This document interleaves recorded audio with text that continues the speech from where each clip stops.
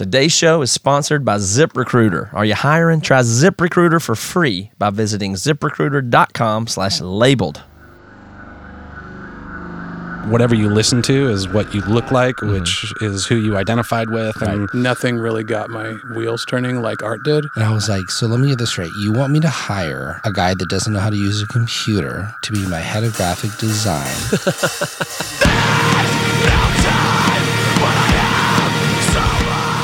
Welcome back to Labeled, the stories, rumors, and legends of Tooth and Nail Records. I'm your host, Matt Carter, and today we're starting the first leg of a two-parter.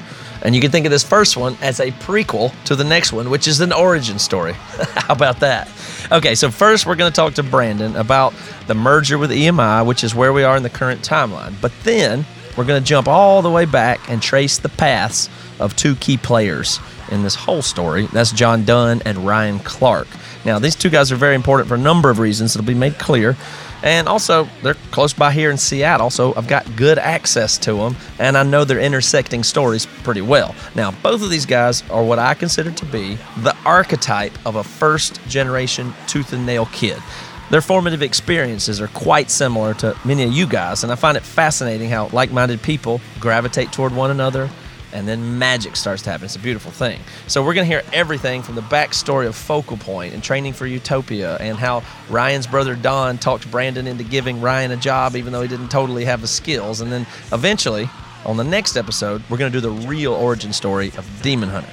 Now, these episodes don't exactly follow a normal path, but neither does life, and neither did Tooth and Nail. So we want to celebrate this culture that leans into unconventional approaches and creativity, and spend some time understanding and remembering what it's like to be a kid and to discover and get inspired by music. And the big takeaway that I want everybody to focus on for these next two is that in the world of Tooth and Nail Records and in underground music, and maybe in every community today, there truly is opportunity to become involved, to learn, grow, and make an impact, and even succeed beyond your imagination. So to start it off, we're going to jump right in with Brandon as he explains the difference the merger made for him. And while at face value it might feel unrelated to making your dreams come true, it's totally related. Here's me and Brandon. They did all of my legal and accounting and all my back end. Around that time, for one reason or another, people from the 90s had started to move on. You know, Bill Power moved on to go start, I think, Zambui. Treese had moved on. Lots of people just, had moved on. And so I started hiring a whole different staff. And all around that same time, we're signing newer bands. And we are moving offices. And now Tooth and Nail is a brand name that people know. So that allowed me to have more funds, right? We were doing well. So I went out and hired guys like John Frazier, who had worked for another label. It was almost like a whole second wave, right? There's like different waves to Tooth and Nail's history, not just musically and genre-wise, but also just staff-wise, office-wise, and size-wise, everything.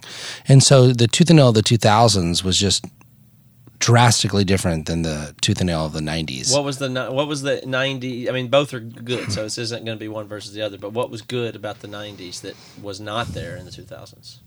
God, that's a really good question. I have to really think about that one. Both eras being very, very good. The employees from both seem to really say great things about it, but what would have been? Well, I mean, I guess in the 2000s we were a little bit more corporate. But that was a good thing, right? Because we were a better record label for artists. We served our artists better. We had more money. We had more structure. But we were still Tooth and Nail. It was still very loose. It was still very family, still very fun. But the 90s were, I think, probably the deepest memories. When I ever talk to somebody who's a fan from the 90s, it's like we were part of their lives, right? There was the kids that, like, some of them couldn't get normal music. They had to get their CD at the Christian bookstore, and we were their outlet to, like, reality, which, Tooth and Nail never really started off to be like that, but we were that. In the 2000s, that was a whole different deal where we were way bigger, right? So it was like our music just stands on its own. Our bands are on Warped Tour, right? As Cities Burns on Warped Tour, Under Oath's on Warped Tour. This isn't just the Cornerstone culture anymore where we're isolated to like Purple Door, Cornerstone, and a few Christian festivals. Tooth and Nail is now competing with Epitaph and Victory Records and everybody else, and we're just as good. So it was just different, right? It was much larger. Though in the minds of people from the 90s, because there's people that follow Tooth and Nail probably some of you out there listening right now, for the entire 25 years, right? Then there are some people that just go on Spotify today and they don't even know what Tooth and Nail is, but they like one or two groups. And then there's the people of the 2000s, that the fans that were going to Warped Tour and into Under Oath and, you know, into Amberlynn and Emery. And then there's the people from the 90s that kind of faded out at that point, right? Because they got married at 26 or 7 and sold insurance and like they stopped going to shows or whatever, right? So the 90s was way more disorganized, way more flying by the seat of our pants. You know, every day I thought I was going out of business. I mean, it was eating the beans out of the can, like oatmeal for three meals a day, just starving, trying to make this thing work. While the 2000s we made it. So big differences, but musically totally different as well, because we went through a punk rock phase, we went through an indie rock phase, and the 2000, it was kind of like almost everything we touched went big phase.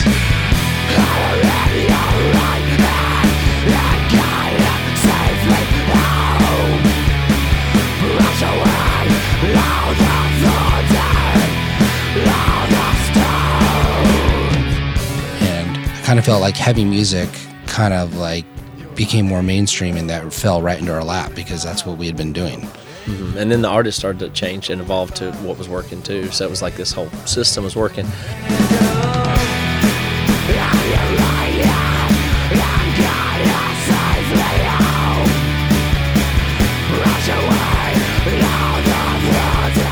Was it hard to sell 50% of your company?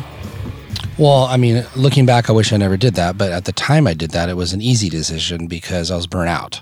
You know, I was burnt out from running this thing shoestring for so long. And so, you know, they gave me some money and they also said, hey, we'll do all the stuff you hate, legal, bookkeeping, you know, all that stuff. And just let me get back to who Brandon is. And that's making records, right? And it worked. I mean, I wish I didn't do it because I probably could have just figured out a better way to do all that, the back end on my own, but it relieved my mind of the pressures of everything that was going on, where all of a sudden, like right after that happened, you know, I signed Emery and Amberlynn, Under Oath, Hawk Nelson, 1,000 Foot Crutch, Haste the Day, Norma Jean. Norma Jean was actually a few months before that, but May. So here we go. Jeremy Camp sold 6 million. I mean, almost, it was just crazy, right? Like Cutlass. But you had resisted. Yeah. I'm trying to untangle the different forces here. Well, yeah. So for 5 years, I resisted selling, and then one day, I was just like, I'm kind of over it all. Like, I'm just ready to see if I can go to the next level, you know. And I felt like if I sold half the company to EMI, I would have a bunch of bands break at the major label level. But it never really happened.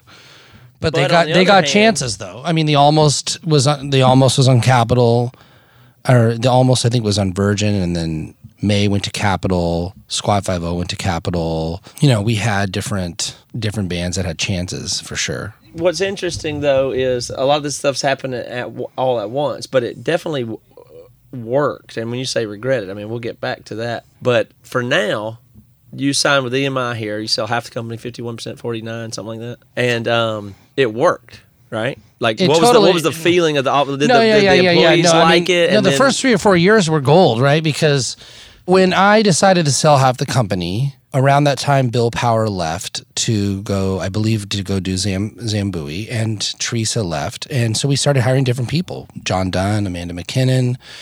Roy came in then. Roy Culver, John Frazier, who had worked at Drive Thru Records. And we had the money now because EMI came in and bought half the company to just go out and hire somebody like John Frazier that actually had record label experience. I mean, Tooth and Nail was built on interns and then, hey, you want to work for me? Kind of a thing. And by the way, that worked out great. But it was also nice to maybe go into the pool of talent that was out there and hire a Roy Culver that worked at EMI, hire Derek Timbush that worked at EMI, hire John Frazier that worked at Drive Thru, right? Hire Tyson Paoletti that worked at 5 Minute Walk Records. Yes, I can do that now. You know, and that a lot of that had to do with me. I could have done that before, by the way, but a lot of that came with me having the release in my mind that EMI was going to do all my legal work, all my accounting, all my books. And if I had a down year and we lost some money, at least what they told me was they never had to deal with this because we killed it. But that, hey, if you have a down year, you don't worry, we got you. Go out and do what you do. And when I did that, I kicked ass.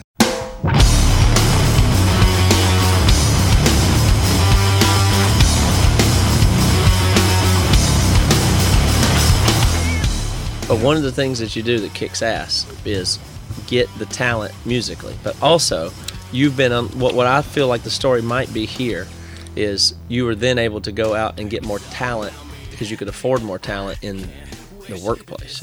Right. For, like you said, you were able to go still use your ear, and you were able to purchase more talent for the staff, and then you were able to make a lot of hay with we hired Chad Johnson. I bought Take Hold Records, really, and he was in financial trouble, and I said, hey, I just emailed him like one sentence, hey, can I buy you? And I didn't give him a ton of money, but I got him out of all of his debts, and then he came and worked for me, and he was a missionary kid gone crazy or whatever. And I think that's been what's cool about Tooth and Nail is even in the 2000s when we went out and hired John Fraser, Derek Timbush, people that had a lot of experience, I still would hire a Chad Johnson or a John Dunn. Mm-hmm. John Dunn's an intern, right? He hasn't graduated from college yet, and he goes on to sign August Burns Red and Emory and kicks, and Chad Johnson, same thing. I mean, it's still the Tooth and Nail way, I mean, I've had two employees that I hired that graduated from USC, and they're still making the same money that somebody that didn't graduate from college at all, right? Like, I mean, Tooth and Nail is a very quirky company where it's kind of the vibe we get. Like, we're all self-starters. We all, we're all super driven. And if to work there, you just kind of have to fit into the culture, right? Whether you have a 4.0 GPA from USC or you never went to college at all. Like, you have to be kind of fit our little mold. So tell me if you agree then with heavy music is rising in a way that falls into your lap. You have now more funds and security and stuff from EMI that empower you to even unlock more talent in the staff and spend your focus time even more finding good bands. So those three things together really spell success going forward in this era. Yeah. So, I mean, EMI tried to buy me for years. I didn't want to do it. And when I did do it, they kind of just did things to help me that, I probably could have done on my own, but I didn't see it that way, right? I took too much burden from the whole thing, and like they just took this burden off of me. And it allowed me to be the Brandon I was in 95 and 96, not the Brandon of 1999 and 2000, which was a darker place for me. Mm-hmm. And we just killed it. We hit the Warped Tour. I mean, you could argue Under Oath kind of created a genre of music, right? Yeah. I buy Take Hold Records, and I told Chad, there's three things that I want. I want to buy your label because I want Under Oath, I want you, and I want 238. And I mean, Under Oath and 238, I don't know who's going to be bigger, but I think they're both going to be big. Well, I think people are familiar with Under Oath, but why don't you tell people about 238 in case they happen to have missed it? 238 is one of my all-time favorite bands. And Chris Staples right now, he's in Seattle. He's on Barsook Records, but he's an amazing songwriter. And 238 was one of my all-time favorite groups. And at that time, Under Oath and 238 both were sold about 6,000 copies. Describe 238. Kind of just cool indie rock. He's from Florida, but it's almost more, I don't even know how to describe it, Sebado maybe? It's hard to compare. He has his own thing going, but hey, you should check out Chris Staples at some point. He's amazing. Yeah, it's good stuff. Go to check it out. Let's thread the staff thing back here and incorporate you hiring Ryan Clark.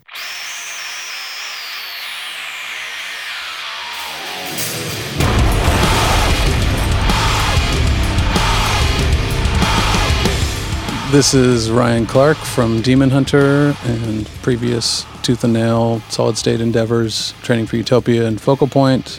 And I worked as art director and designer for the label for 13 years between 2000 and 2013. And I'm still a musician and designer. Okay, so here comes a big time hop. So to help illustrate our larger point, we're going to go back and get a picture of Ryan's initial intersection with the Tooth and Nail world. And I'm going to tell you, this stuff really hits home with me because there's so many parallels with my life and my feelings, as I'm sure it is with many of you out there with respect to music and counterculture and the discovery of new and boundary-pushing art, particularly in the Christian space. Here's me and Ryan Clark. First, it was skateboarding. I got really into skateboarding and was turned on to a lot of punk rock, namely like early 90s, mid-90s pop punk by a neighborhood kid that was into that stuff. What were those bands? Pennywise, Bad Religion, Face to Face, and then started doing a lot of research and getting my hands on whatever I could that was in that world that ended up being NoFX, No Use for a Name, and then a whole bevy of, smaller, lesser known bands. A lot of that was through skate videos. So I kind of learned about the bigger names like Pennywise and Bad Religion, and then you kind of learned about all these smaller bands that kind of came and went by watching skateboard videos. Every guy would, skating would have their own like little song in the background, and you would, a lot of the times, like the Plan B video, virtual reality, which was really huge back then, actually had the name of the artist. Like whenever it would, a new section would start up, they would have the name of the artist in the song. So that was like a treasure trove of finding out about new bands. And then I think the typical thing back in the 90s was, you buy a record and then you go through the thanks list or whatever. And so that happened. And punk kind of segued into hardcore at a certain point, like in the mid-90s, by virtue of, I think, Earth Crisis and Snapcase were the first big ones. And then that's when the floodgates opened up in terms of like going through those thanks lists and like looking at zines and stuff like that and just going to shows. And, back then, people would open like a briefcase and have like a little distro at the shows. You would just buy stuff based on album covers or 7 inches or whatever, and then it just snowballs from there. What was the culture like and you grew up in California, but in California or Sacramento area, how many people were into that kind of stuff at your school? Because where I was from, it was like just zero. Yeah. Where I was at immediately, which is like a suburb of Sacramento, Elk Grove, it was non-existent. So that was kind of part of the fun was, me and a handful of my friends that were like-minded and kind of wanted to play in a band. And we were like the gatekeepers of all that stuff. So we turned a lot of other friends on to that stuff. There were a few older guys in the Sacramento area that had been in that kind of like hardcore or adjacent scenes for a while. And those were kind of like the forefather guys that we ended up meeting and becoming friends with. Guys like Sean Lopez from Far and a guy, Jose, he was definitely like the hardcore forefather guy. He was probably about a decade older than us, but you'd go to his house and it'd just be like stacks of CDs and tapes and records and music videos and all that kind of stuff. What clique though would it been? Was it gothy or alternative kids or like what was the people that could have been skaters? Skaters for the most part. It was skaters and like graffiti dudes, but graffiti guys that crowd for me, because that was a huge thing for me, was the graffiti stuff. That crowd was usually split into two. There was like the guys that were super into hip hop, Wu-Tang Clan and all that stuff, like the Bay Area stuff like Hieroglyphics and Del the Funky Homo Sapien. And then it was split kind of between guys like that and then punk and hardcore guys and like some metal guys. I remember the first time I heard like Carcass there was a skater that used to be around and he always had a headset on and he was always listening to really extreme metal stuff. How did you feel personally that made you identify with any of those cultures? It'd be even skater culture. What made you identify with them compared to the mainstream? Part of it was just the mystique of it. And I grew up a pastor's kid, so there was a lot of things that felt that either were or at least felt like they were off limits. And so a lot of the counterculture, subculture elements, whether it was like the visual elements of the skate graphics at the time, like going into a skate shop, with my parents, there were decks that had really crazy graphics on them back then. I think even more, there are some that like these days go real crazy, like subversive graphics, but there was almost more of a point to it back then. Like the old Javante Turner skateboards had like Ku Klux Klan guy hanging from a tree, or one of his decks. He was like one of the, back then, one of the very few black skateboarders. One of his decks had like an old mammy, black kid with like a slice of watermelon or something like that. And I knew that there was something about it that was kind of prodding at something bigger. I didn't really know what to, at the time I wasn't able to put my finger on it, but there were graphics like that, and then other graphics that were just evil looking, that were cool. All the stuff that all the Powell stuff that V.C. Johnson was illustrating for McGill and for Tony Hawk and all that stuff. It's a Mike McGill deck. Yeah, and then all the stuff that Jim Phillips was illustrating for Slimeball wheels and the Slasher decks, the Rob Ross Cop decks. all that stuff just looked really like aggressive and scary, and it was the kind of stuff that for me was kind of off limits. And so, Was that why you were checked though? Because it's off limits? Yeah, absolutely. How does that it's- tie into, you said you grew up a pastor's kid and all that? I mean, I think it was probably started as just a natural rebellion. The idea that you weren't supposed to have it. I would go to school in like a regular shirt and then change into like a Pushead Metallica shirt. And there was something about it that it just felt cool, you know. I always liked being part of what felt like a really niche subculture of friends or like a clique. So the graffiti crew thing really appealed to me. The punk rock thing appealed to me. The straight edge thing appealed to me. The skateboard thing appealed to me. I knew that I wasn't cut out for being a jock or for being really scholastic. I think, I was in some like advanced placement classes early on, like in grade school, and it just, I was fine with that, especially the art stuff. But nothing really got my wheels turning like art did. Art was such an important element of skateboarding. It was the closest thing you could get to like an activity, a sport that still had like a real importance, still kind of like showed a real importance like in the arts. Like you would flip through a Thrasher magazine and you would see these guys doing skate tricks and skating bowls and all this stuff, but you would also see like ads for skate decks or for compilations from like indie labels. You would see like Rocket from the Crypt ads, or you would see like Zorlak, Pushead illustrations. You would see, really cool and subversive and weird and like kind of titillating images. And that to me, like it was the whole package, like it was something that you could go and do and like actually get good at. It was like a skill, like a sport in essence that you could practice. And like, there was like a whole world that kind of opened up to you when you skateboarded. You could just go away, get out of the house and go with your friends and go find some secret spot that had great rails or great staircases or whatever, There was that appeal to it, but then like everything else that contributed to the skate scene was basically like a segue into music or into visual art. When I first found, like early on, it was Mortification and Tourniquet. And then the big aha moment was Focused. I went to the Christian bookstore and saw that album cover, and it looked really dark and eerie, and saw the tooth and nail thing on the back of it. That was the first time I'd ever seen a tooth and nail thing. And so when I found Focused, I had already been listening to Earth Crisis and Snapcase and stuff like that. And that was like finally something that sounds legitimate and sounds cool. And so that's what I was basically waiting for, because shortly after finding these records and finding out about these bands like Tooth and Nail as a label, it wasn't long after that before I knew that I wanted to, play in a band.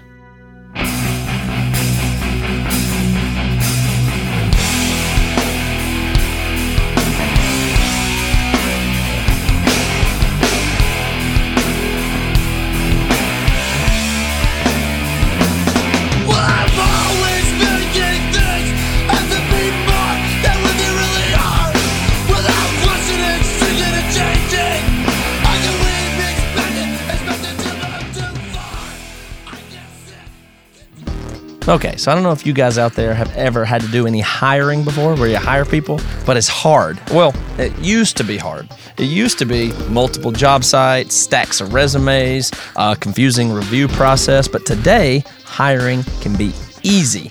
And you only had to go to one place to get it done, and that's ZipRecruiter.com/labeled. ZipRecruiter sends your job to over 100 of the web's leading job boards, but they don't stop there.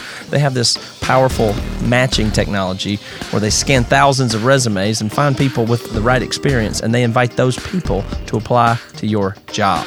So it's like this. As applications come in, ZipRecruiter analyzes each one, spotlights the top candidates so you never miss a great match.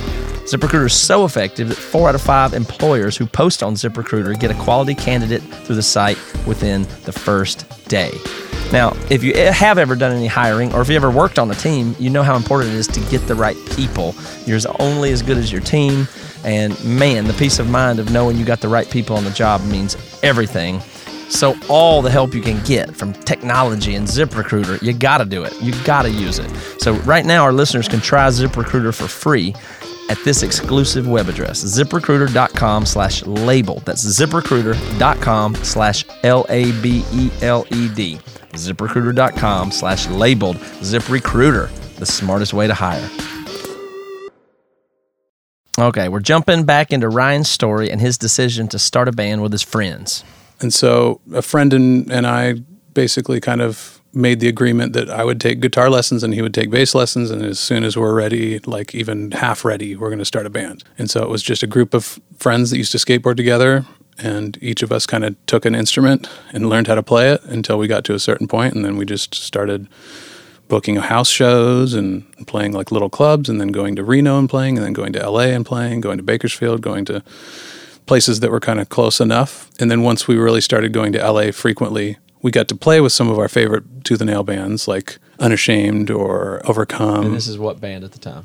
Focal Point. We were a straight edge Christian band. So on one of those trips, we played Bakersfield and we got to play with Overcome, which we really liked because they seemed to be the only band. They were a brand new band for Tooth and Nail at the time, but they seemed to be the only band that was actually addressing things like veganism and straight edge in their thank yous and in their songs and things like that. They were actually talking about it. They didn't really wear it on their sleeve, but they were at least trying to be part of the conversation. And shortly after we got back home, Jason Stinson, the singer for Overcome, called Brandon Ebel and told him, "You got to sign this band Focal Point. They're amazing." And so Brandon left a message on my parents' home phone at the time, where my brother and I both lived. And we couldn't believe it. We knew who Brandon was. Obviously, at that point, we'd been completely entrenched in the Tooth and Nail thing. And, every Christmas, we basically just like circled stuff in the Tooth and Nail catalog. And like, that was our whole Christmas. So it was very surreal to hear him on the phone. And he was basically like sight unseen wanted to sign us. He wanted to sign us, and he wanted us to play at the time it was called Suburbia. So he wanted us to play at the second annual Suburbia Festival, which was like Supertones, Unashamed, like basically half of the Tooth and Nail roster, if not more. And I think that was down in Orange County.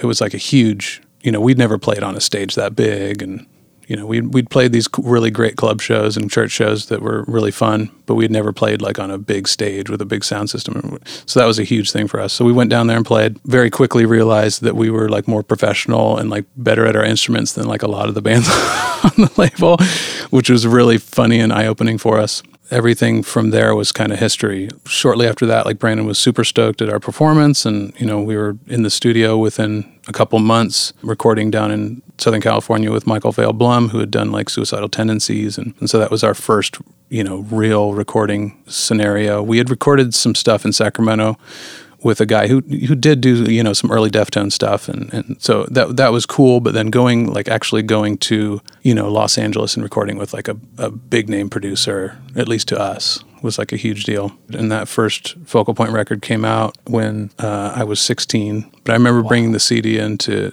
school. That's insane.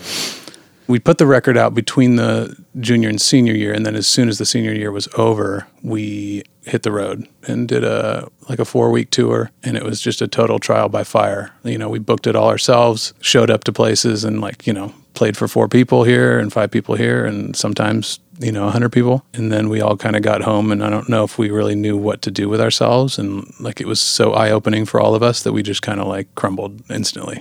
Why did you crumble? Tell me about that. I don't know. I mean, we were working towards another record, so we did have some new songs in the bag, and we were doing that for a few months, but then it was just, people were kind of being pulled in different directions, and I don't think any of us were really equipped to figure out how to solve that problem at the time. So when it started to feel like people weren't into it anymore, or maybe after tour, people just weren't cut out for it or something, then it just kind of fell apart. Luckily, at the same time, my brother had started training for Utopia. Was there a moment before that, though, where you thought, sucks, it's falling apart, it's over, I'm done, or anything like that? The only reason I didn't feel like that is because towards the end of that stint with Focal Point, my brother had started training for Utopia with 3 other guys.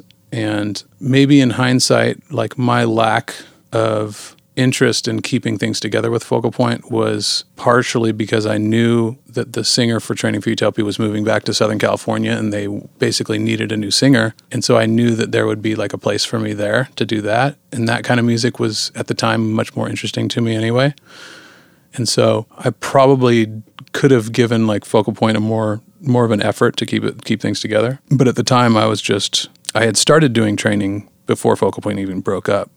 So their singer, Rob, moved back to Los Angeles. I recorded the EP with Training for Utopia singing. And then there was a handful of shows where both bands had played. So there was an early showcase the Solid State would do these awesome shows down at the Showcase Theater, and it would just be stacked with a bunch of Solid State bands. But there was one of those where Training played and then Focal Point played.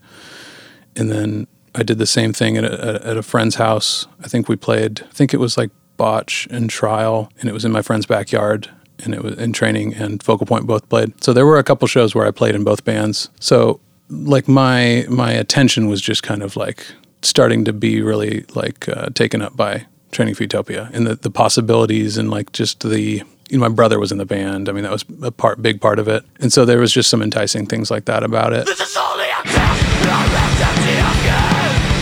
No choice words to say. All right, around the same time, up in Washington State, there was another kid who was into alternative music, like Focal Point and Training for Utopia. And his name was...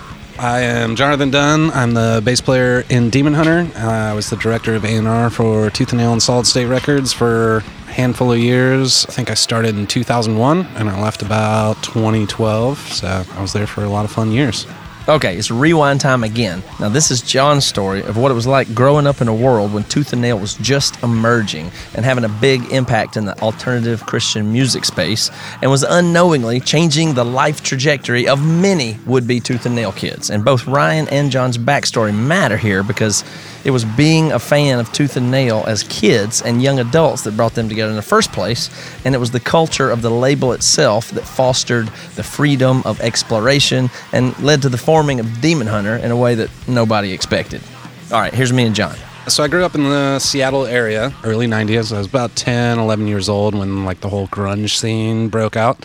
So I was a little young to fully appreciate what was going on, but I had older siblings, specifically an older brother, that introduced me to a lot of that, and my mom would make him bring me along and take me along for shows and stuff like that. So, how did you first time you found anything punk or knew what that word was or what that music was? Can you remember? There used to be this record shop in Kent, Washington, skateboard right away from where I grew up, called Bubble Records. Rest in peace. It was a great record store. But so I started going there for grunge stuff and 7 inches and B-sides. And, you know, I remember going there to buy like the No Alternative soundtrack that had one of the covers had a girl and one cover had a boy. If I remember right, the one that had a girl on the cover had like the secret Nirvana song on it and, you know, that kind of stuff. So I started going to record stores and kind of collecting records back then, just trying to, you know, there wasn't the digital media. So if you wanted these like hidden songs or hidden gems, you had to go to the record store. And so, you know, me and my group of friends in junior high age started going to the record store, and from there started exploring different music, and, you know, that quickly went into punk rock. So, you know, listening to stuff like Dead Kennedys and Black Flag and the Germs and Social Distortion and, you know, just kind of the whole like punk genre. So I spent a good lot of years listening to that. Middle school, or what is that? Yeah, this was like middle school, probably 7th, 8th, 9th grade, discovering a lot of that stuff. What was that scene? Where did you fit in with the high school cliques and stuff like that? Who was listening to punk music and who wasn't? Yeah, it was definitely like the skater clique, and you know, I think in this day and age, it's all like homogenized a lot more, where, you know, back then there was like clear distinction of like whatever you listen to is what you look like, which is who you identified with. Right. And, you know, at least growing up in Seattle, you know, today, if you ask somebody, what kind of music are you into? They're like, I'm into everything. That was definitely not an answer. It was like everyone had a very clear, like, oh, I'm into punk, or I'm into alternative, or I'm into grunge, or I'm into metal.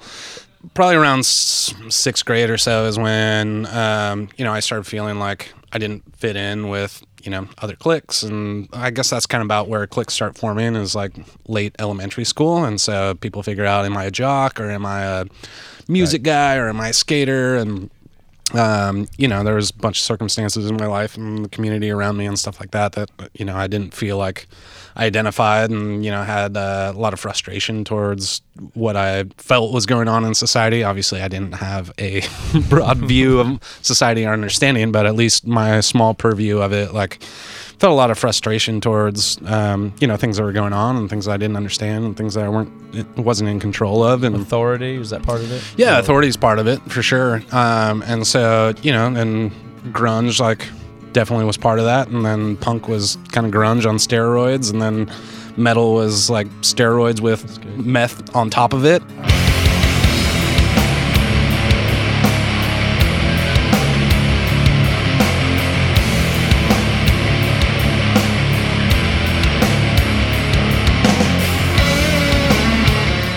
and it was just kind of like fueling. I think it's like two wheels on a bicycle, where at first you might have these feelings and you're finding music that feels like it soothes that or it scratches that, and then I think the other pedal is then you start finding more of it, and it's fueling your identity. Opens your eyes more to angst. Yeah, and so the two of them are just kind of pushing and growing on one another, for better or for worse. Definitely wouldn't take it back. Those were super exciting years, discovering music and discovering yourself and identity within music and communities tied with music and stuff like that. And it was a really cool thing. What about how does Christianity fit into that? Yeah, so I grew up in a Christian household, and we went to church every Sunday, and my dad was an elder and taught church classes every Sunday. He was never a pastor or anything like that, but so yeah, definitely a religious family. My brother and I were, a little more rebellious than my sisters, and tested the limits of my parents' patience.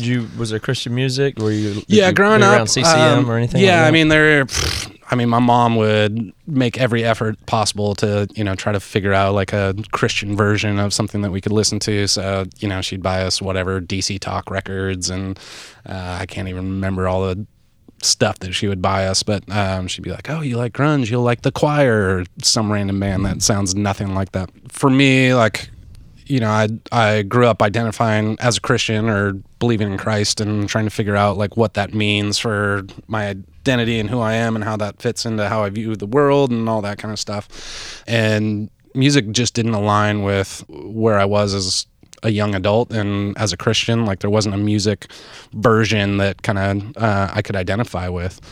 So that changed. I think it was like the summer of 8th grade.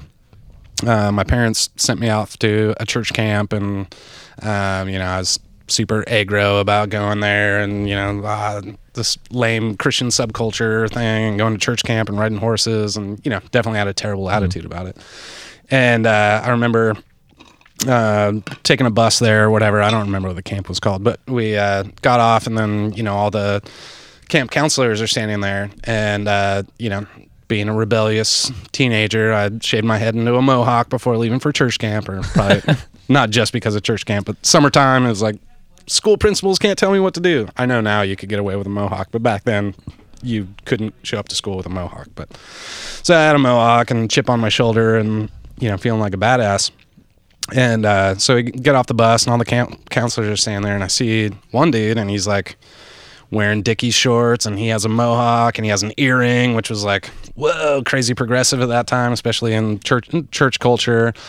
I was like, this dude looks like me. He looks like an older version of me. This is amazing. I was like, oh man, I hope I get him as my counselor. Look at all these squares over here, but like this guy, I'm into it. And I'm sure it's Providence, but I ended up in that guy's cabin, and that guy was awesome. He was a killer dude, and it's crazy to think back how much of an influence that guy had on my life.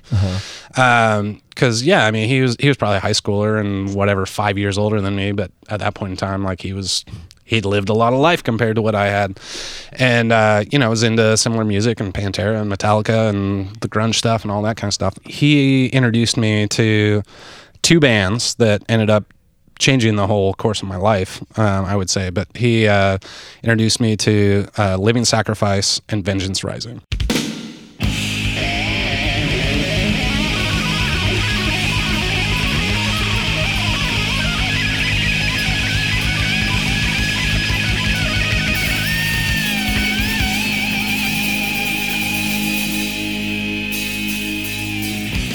I remember he had a little dub tape, and one side was Living Sacrifice, self-titled, and then on the other side had the Vengeance Rising Human Sacrifice record on it. So I'm guessing this is probably 94-ish. I remember him playing it for me. He had like a boombox, and he was playing it for me. We were like sitting in the cabin, and he was playing it for me. And, I was like blown away.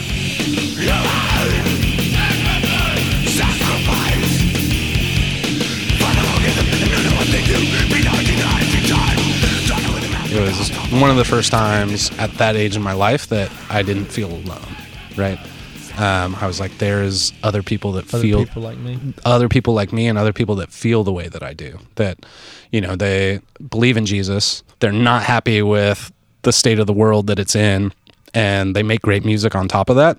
And for me, it was like, that was an epiphany moment of like these worlds that I feel like I'm living in juxtaposition of Christianity and DC talk versus Pantera and stuff like that. And these are two polar opposites and there's nothing in the middle. And when he introduced me to those bands, I was like, this makes sense. Like, I'm not alone. There's other people that feel the way I do and enjoy what I do and believe in Jesus on top of it and all that kind of stuff. And so he like gave me the tape at the end of the week. We spent almost every day just listening to it and talking about music and stuff like that. And he gave me the tape and I went home and I was like just devouring that stuff. So that was pretty much the first Christian band that I heard that I enjoyed. That and I was it was like, Living Sacrifice on Tooth and Nail, Solid State. it was Rex, REX Records. It was pre-Solid State.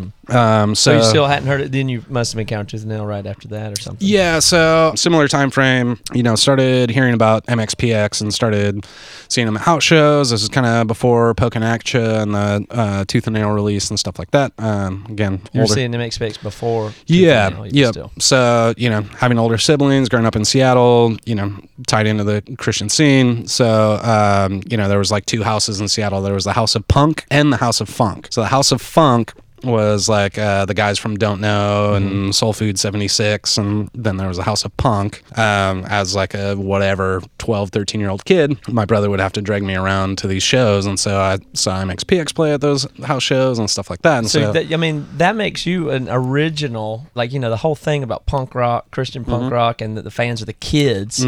You're in the first generation of fan of the genre, really. Yeah. So, they were a little more bubblegum than the stuff I enjoyed at that point in time. But, they were closer to where I was at. I'm like, they're into skateboarding, and Mike Herrera has a mohawk, and, they seem like cool dudes, and they're not as angsty as I am, but I appreciate what they have going on. And so that was around a similar era.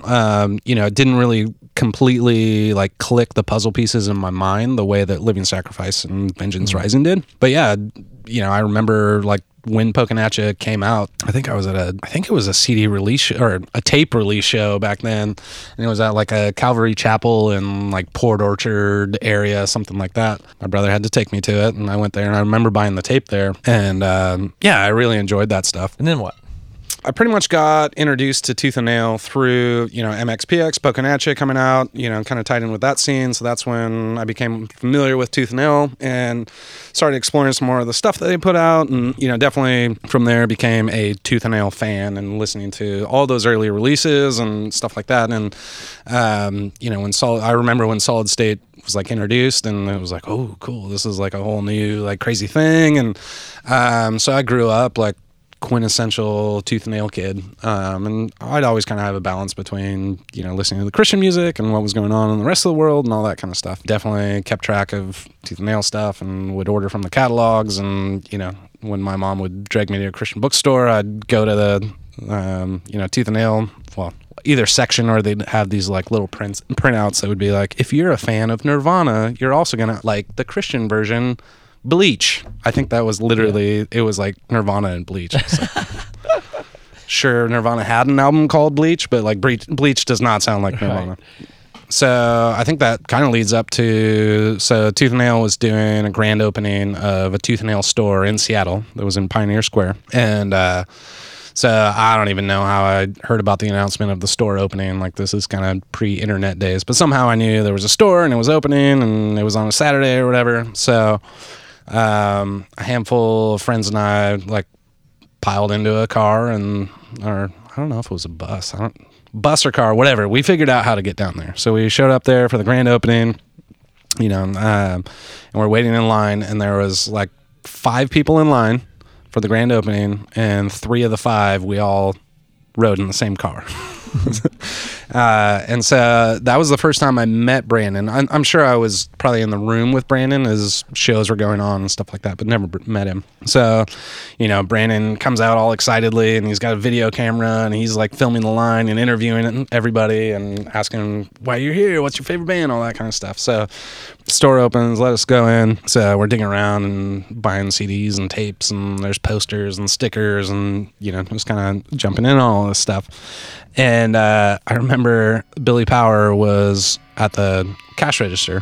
So I went up and I was checking out and, kind of talking with him or whatever. And so at one point in time in the conversation, I tell Bill, I was like, hey, I'm I'm going to work here one day. Yeah, I'm going to work here one day. And Bill, I mean, I'd probably do the same thing if I was in the spot. Bill looks at me and he's like, yeah, right, kid.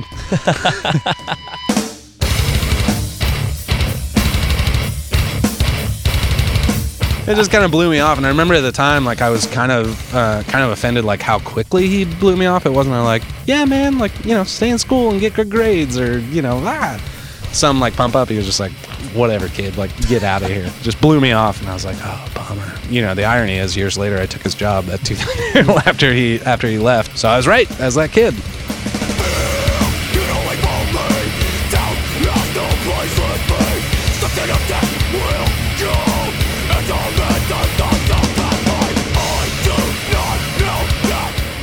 I mean, you're original Tooth and Nail kid, first generation. Tooth and Nail opens a store. You meet Billy Power, who's the first generation of A&R guy ever there. And then you got a job. I remember this. You can tell this in a second. I remember knowing you when you got your job, even in the mailroom, and eventually go on to be head of A&R at Tooth and Nail and in Demon Hunter. Yeah, so. Totally. So yeah, after those years, like, you know, being a Tooth and Nail fan, like, I used to do the street team stuff. That was a thing. And wait. Oh, you were doing street team as a fan? Yeah, as a fan. So, you know, whatever, year 2 after, I don't even know how long after, year 2 after the store grand opening, they were doing street team stuff. So I signed up on the street team.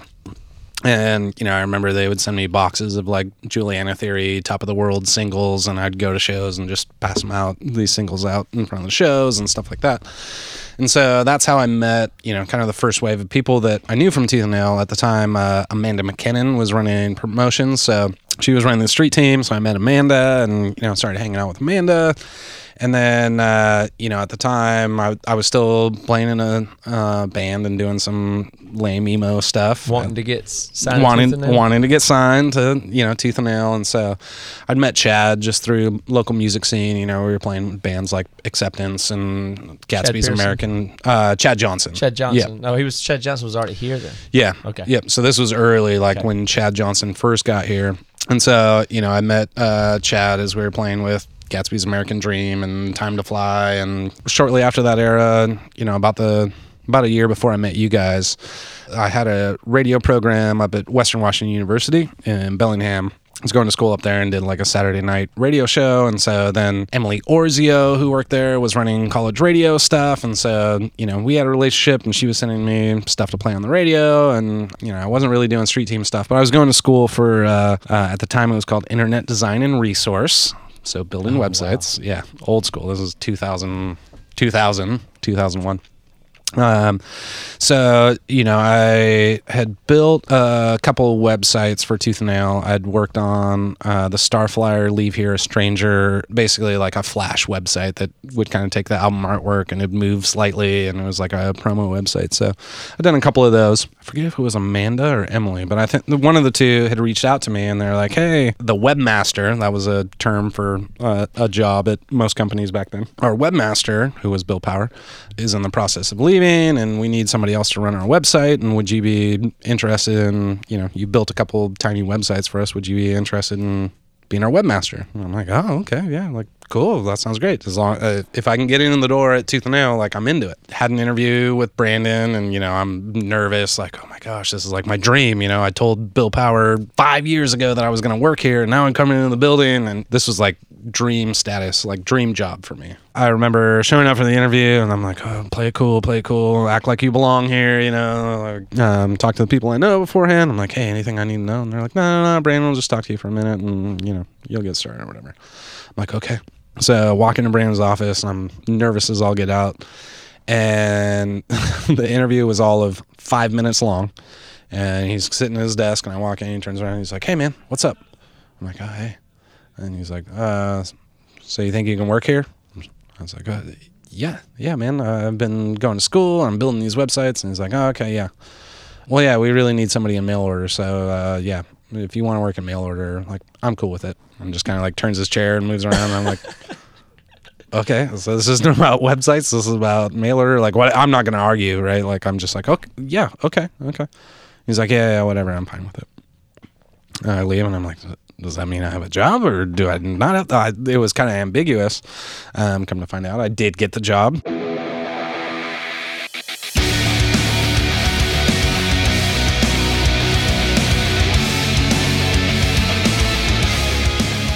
So, John's hired on as the mailroom guy, and this is where things really get interesting, but there's so much to tell that we're going to have to save it for next time.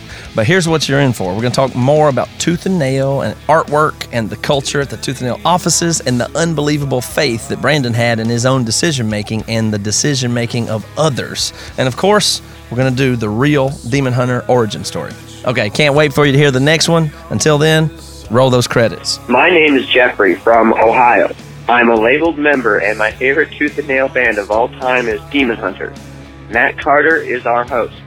Editing and sound design by Melanie Sutton. Story by Matt Carter. Production manager is Reba Hansen. Our executive producer is Brandon Evil. Special thanks to Adam Scatula, Tyson Paletti, and Marshall Fremont at Tooth and Nail Records. This podcast is made possible by Jesse Betesel, photographer at iWasnik on Instagram, Joy from Muscle Shoals AL, and the rest of the members of the label community on Patreon. If you're interested, becoming a title sponsor like Jesse for your brand or nonprofit, find us on Patreon at patreon.com/label.